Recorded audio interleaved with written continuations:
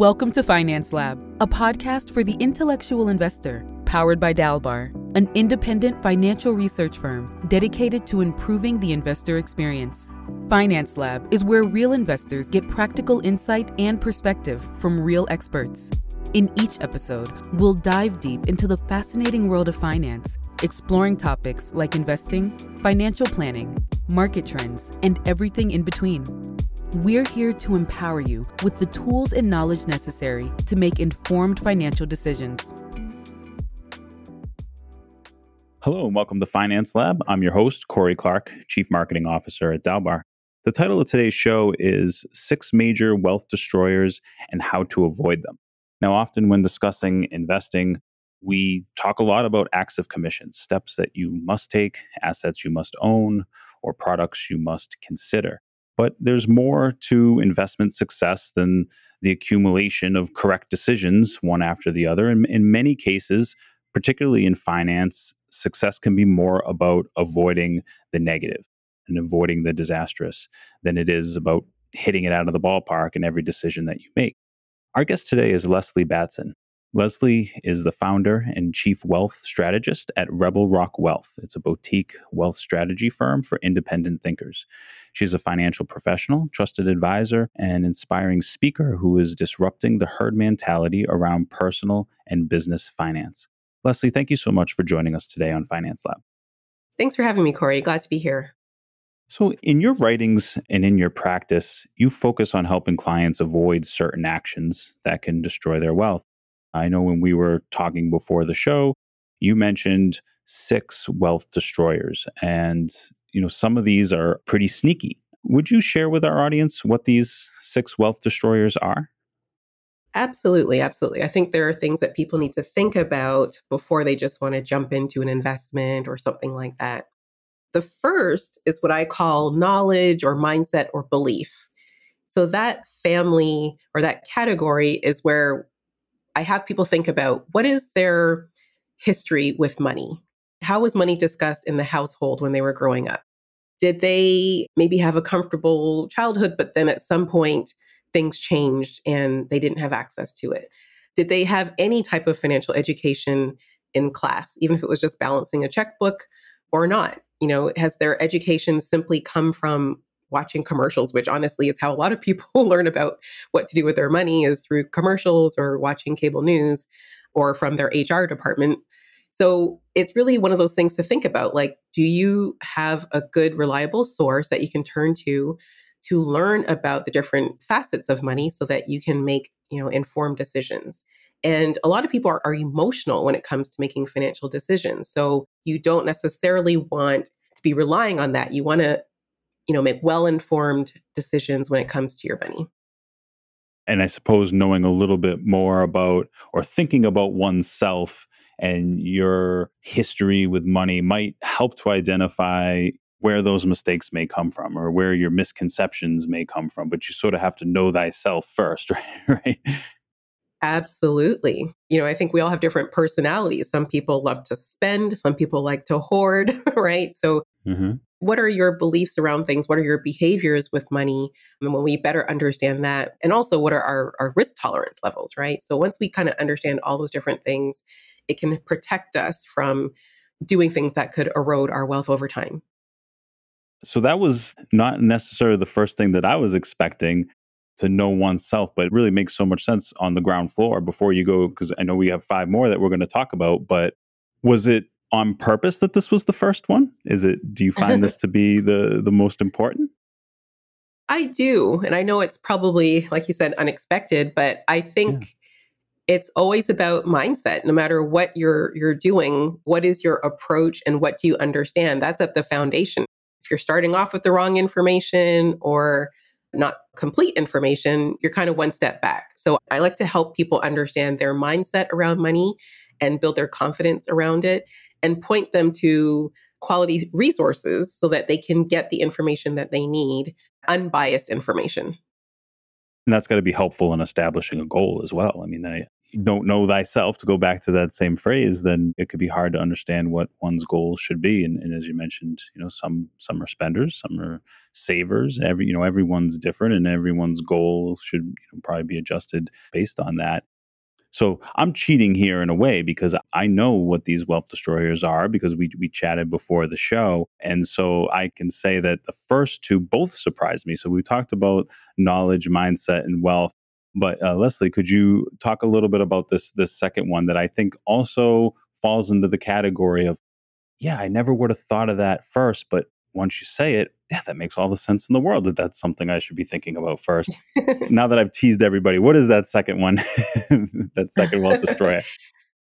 Yes. Well, the second one is health. So this could be your physical health, it could be your spiritual health, but your health in general. And the reason why I like to focus on that is because 65 is still, for some reason, in this day and age, thought of to be your age of retirement. And that was an age set way 100 years ago when people didn't tend to live too much longer beyond that.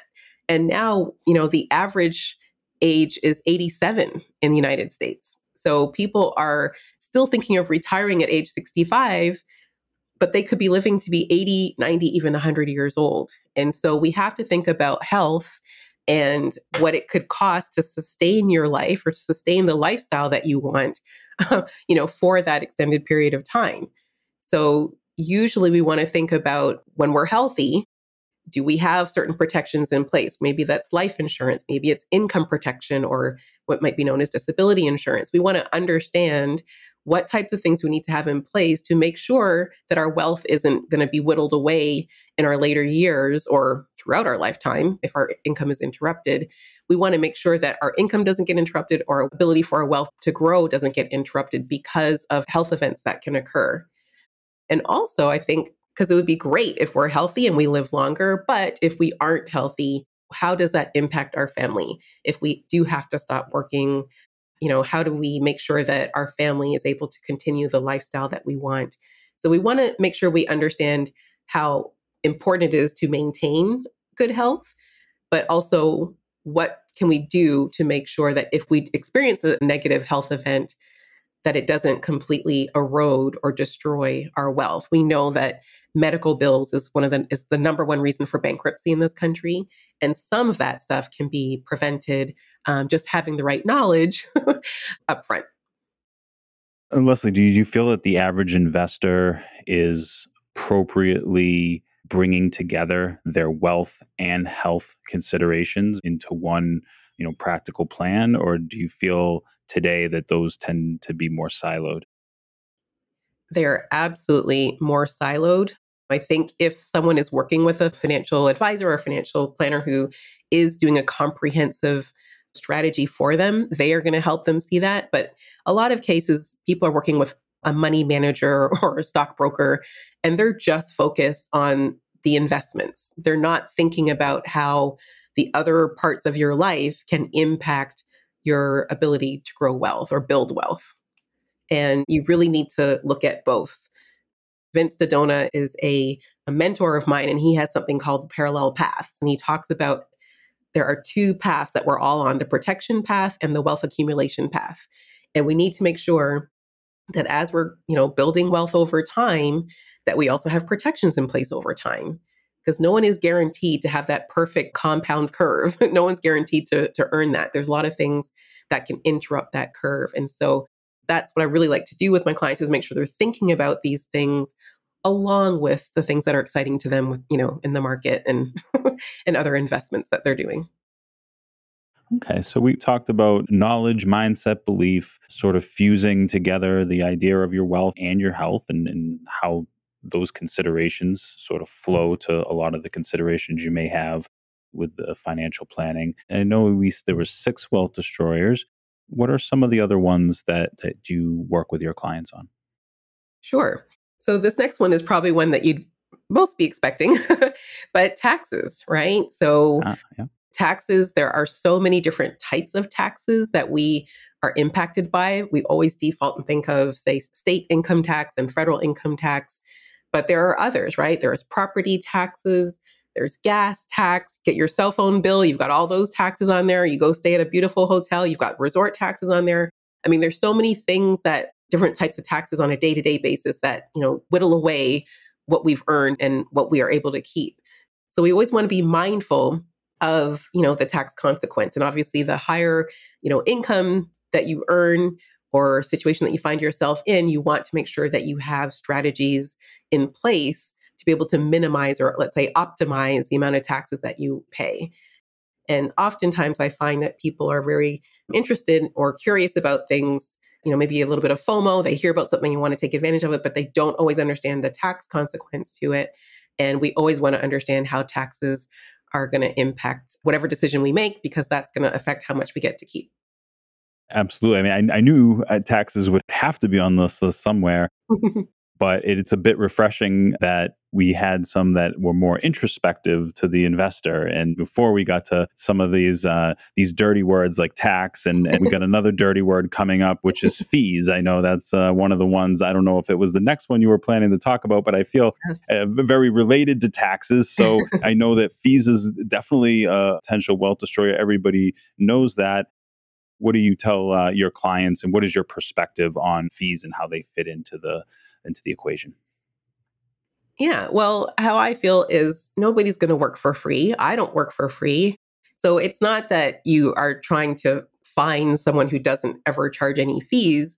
You just need to understand what is the cost, or what is it costing you for that particular decision, or to invest in that particular fund or in that particular account. Understand what are the fees, the expenses, the charges. Are they one-time fees? Are they perpetual fees? A 1% annual fee can erode your wealth by, 10% over time. So you just want to understand, what is that fee costing you, and what's the value for that fee? If that fee is being charged by an advisor, I mean, are you getting a value for that? If not, maybe you should be thinking twice about using them, right? So it's really just about understanding what the costs are, because those, again, will erode the growth of your money over time. And sometimes we're oblivious to it because we might see a statement, it's already net of the fees. So we didn't even realize what was already taken from our pocket, right? Because the statement is already showing us the amount with the fees taken out. So a lot of us are oblivious to it. And it's just one of the things I try to make sure that they understand. What is this particular decision costing you? Do you want to move forward with it? Yes or no? Here are some alternatives, that type of thing. Mm-hmm.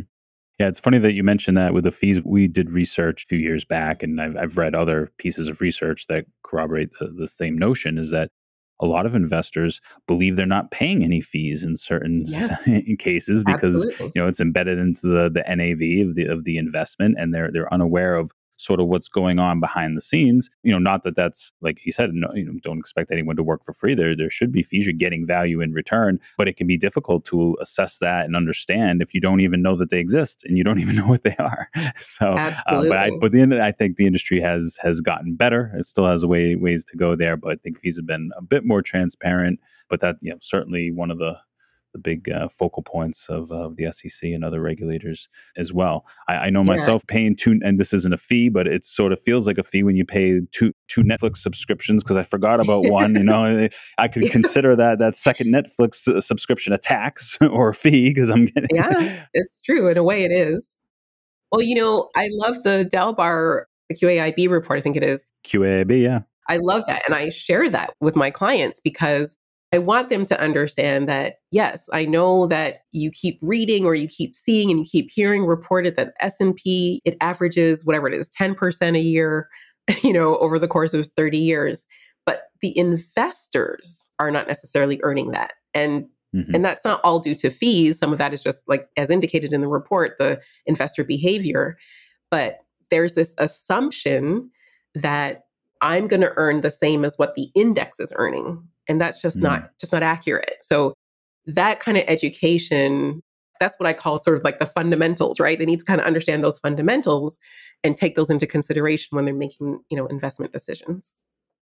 Yeah, that's a great point, because similar to what I was saying with fees, the difference between your investment returns and the personal rate of return was really something that the average investor didn't understand and didn't really grasp. If you rewind maybe 20 years ago or so, where more investors may have been getting a statement that was just a single mutual fund that they owned, directly through the mutual fund company. And so it Mhm. makes it even more jarring when you're invested in one fund and the fund in one spot in the statement it says the fund at this rate of return, and then in a different page it says this was your rate of return. But wait, I'm only invested in this one fund. Why is it different? Yeah. That was really the genesis of Quabe, because firms were coming to us to say clients don't understand this difference, and they're coming to us and we don't know how to explain it to them. Yeah. And that was sort of how Quabe came about. But we've come a long way in being more transparent in these ways, but still more to go. So we talked about knowledge, mindset, belief, health. Those are sort of the things that when you were mentioning them to me, I sort of internally put them in a bucket of like, these are things that are specific to me. These are like introspective. This is about knowing myself, my health, my knowledge, belief, background.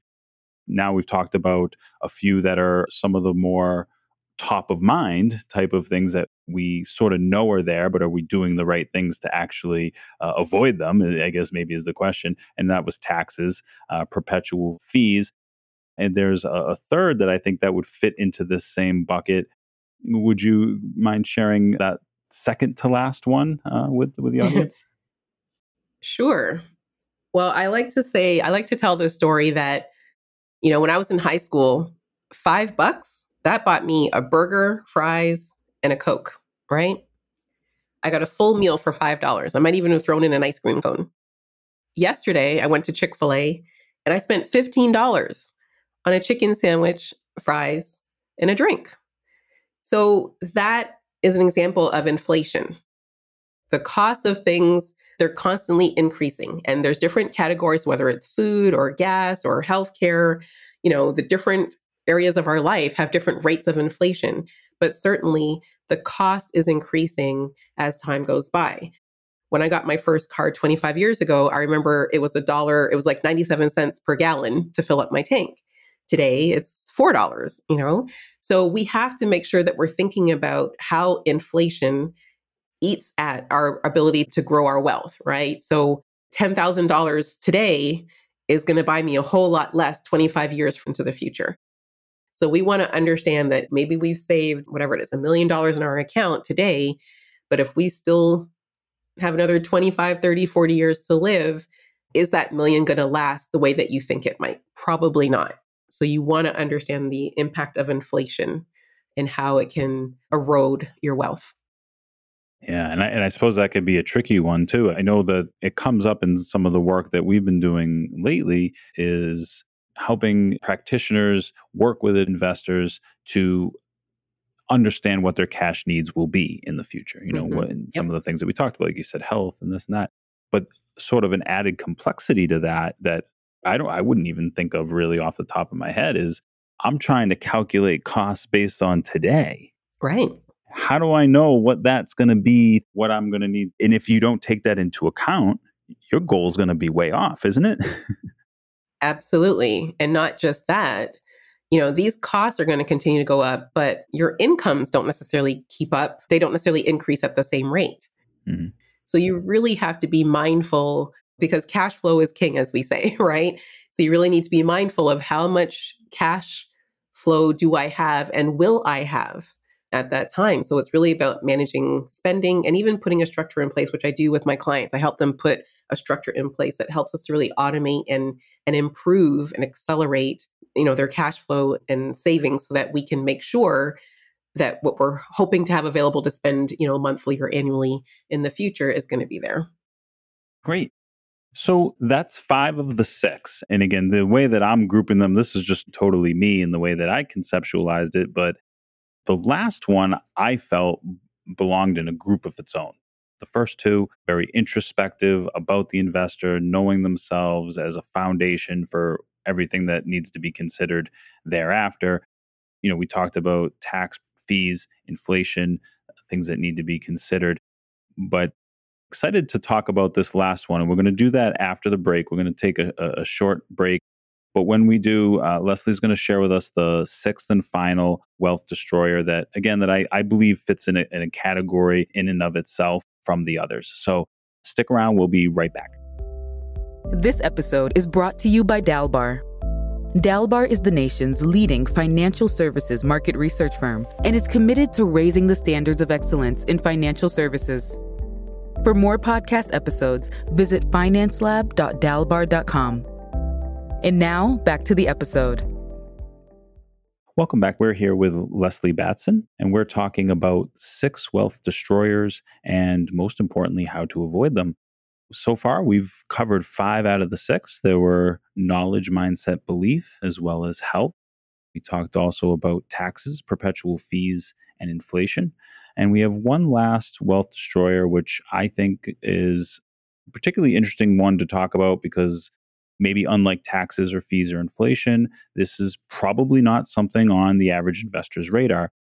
So, Leslie, welcome back. Could you take the audience through this final and very important wealth destroyer? Sure. So the sixth wealth destroyer that I like to discuss is opportunity cost. So sometimes people don't know what I mean by that, but there are different examples of that. So one example that many people can kind of relate to is a 15-year mortgage versus a 30-year mortgage, right? As an example. So typically a 15-year mortgage will have a slightly lower rate, and obviously it's half the time. So we understand that if you were to have a mortgage for 30 years, you would end up paying more interest over that time period than you would versus a 15-year mortgage. But yes, and so obviously you would pay off a 15-year mortgage sooner. But the opportunity cost of a 15-year mortgage may be that your payments are going to be higher. So therefore, that meant that was money that was getting paid back to the bank that you didn't get an opportunity to grow for yourself. So what is the opportunity cost of that, right? That's just an example of thinking, okay, does it make more sense to do a 15-year mortgage or a 30-year mortgage? What is it costing me to do either one, right? That's just, I guess, a quick example of opportunity cost. Yeah, that's interesting because it probably goes against some folks' first instinct to say, no, I want to get rid of the debt as soon as possible. Like it has to be, Absolutely. but yeah, it's a little bit more complex than just that. I mean, there could be a psychological advantage to that, but economically may not be the best decision. Absolutely. What if we could work out a strategy, which I do with my clients, that, you get the 30-year mortgage based on an amount that you could afford, at a 15-year mortgage amount. Yeah, by the time we get to year 15 of that 30-year mortgage, because of what we've done with that money, you could actually still be able to pay it off in 15 years, but you didn't have to have that higher mortgage payment. You were able to just do other things with that money. So you're able to take advantage of keeping more money in your pocket that you could grow and still being able to pay it off in, far less than 30 years. Interesting. And what are some other examples? I know that it can kind of present itself in a lot of different forms. Do you have any other examples of how opportunity cost comes into the equation with investors? Well, similar to this is the paying 20% down for a mortgage versus, 3% or a minimum, right? Maybe 5% for conventional. So it's the same type of thing, right? You can put down a larger amount, of your down payment and have a smaller amount that you're financing.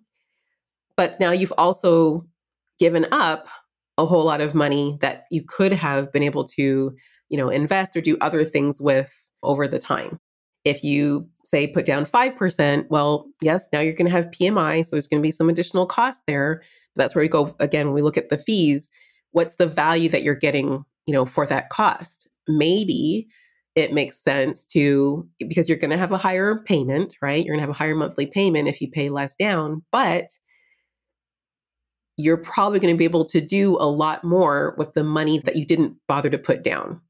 So again, it's one of those things where you just look at what is the cost of doing option A versus option B, right? And what makes sense for you and everything that your holistic situation. What's the best decision for you? Mm-hmm.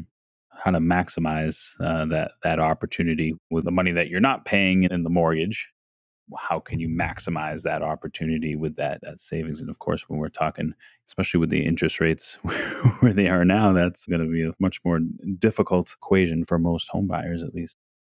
Yeah. And it also, if the priority is about cash flow, maximizing your cash flows, so that you have the most control and the most liquidity to do, the different things you want to do, we just have to we look at the opportunity cost of different strategies.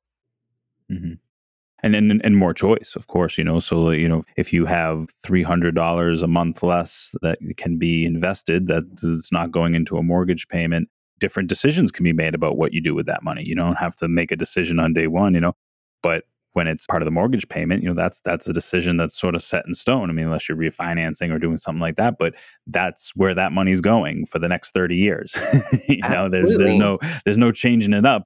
If you wanted to go from an equity investment to a bond investment or whatever with that 300, you would have that opportunity to do that when it's tied up in the mortgage. So I wanted to now sort of take it from the abstract, and maybe if we could play through a hypothetical example or something of the like. I'm just curious, that we've talked about these things. Some of the destroyers I think would be on our short list of what we would expect. I think at least three of them are, oh, wow, that made me go, But how do we kind of put this together? And what does it look like for an average investor? How does it apply to a typical investor situation? Sure. Well, I think one way to illustrate how these six factors could, impact someone's finances over time is when you look at, say, a 401k or retirement plan. Say a 401k for, average employee. Okay, so let's start with knowledge, mindset, belief. Number one, oftentimes today, more and more companies are just automatically enrolling people into their 401k.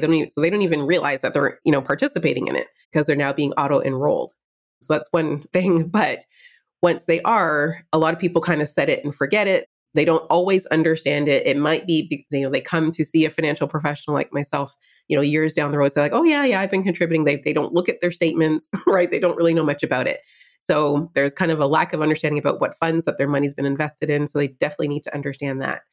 From a health perspective, this may or may not come into play. But if for some reason they do have some kind of health event and their income gets interrupted, that's definitely going to impact their ability to be able to contribute to a retirement account.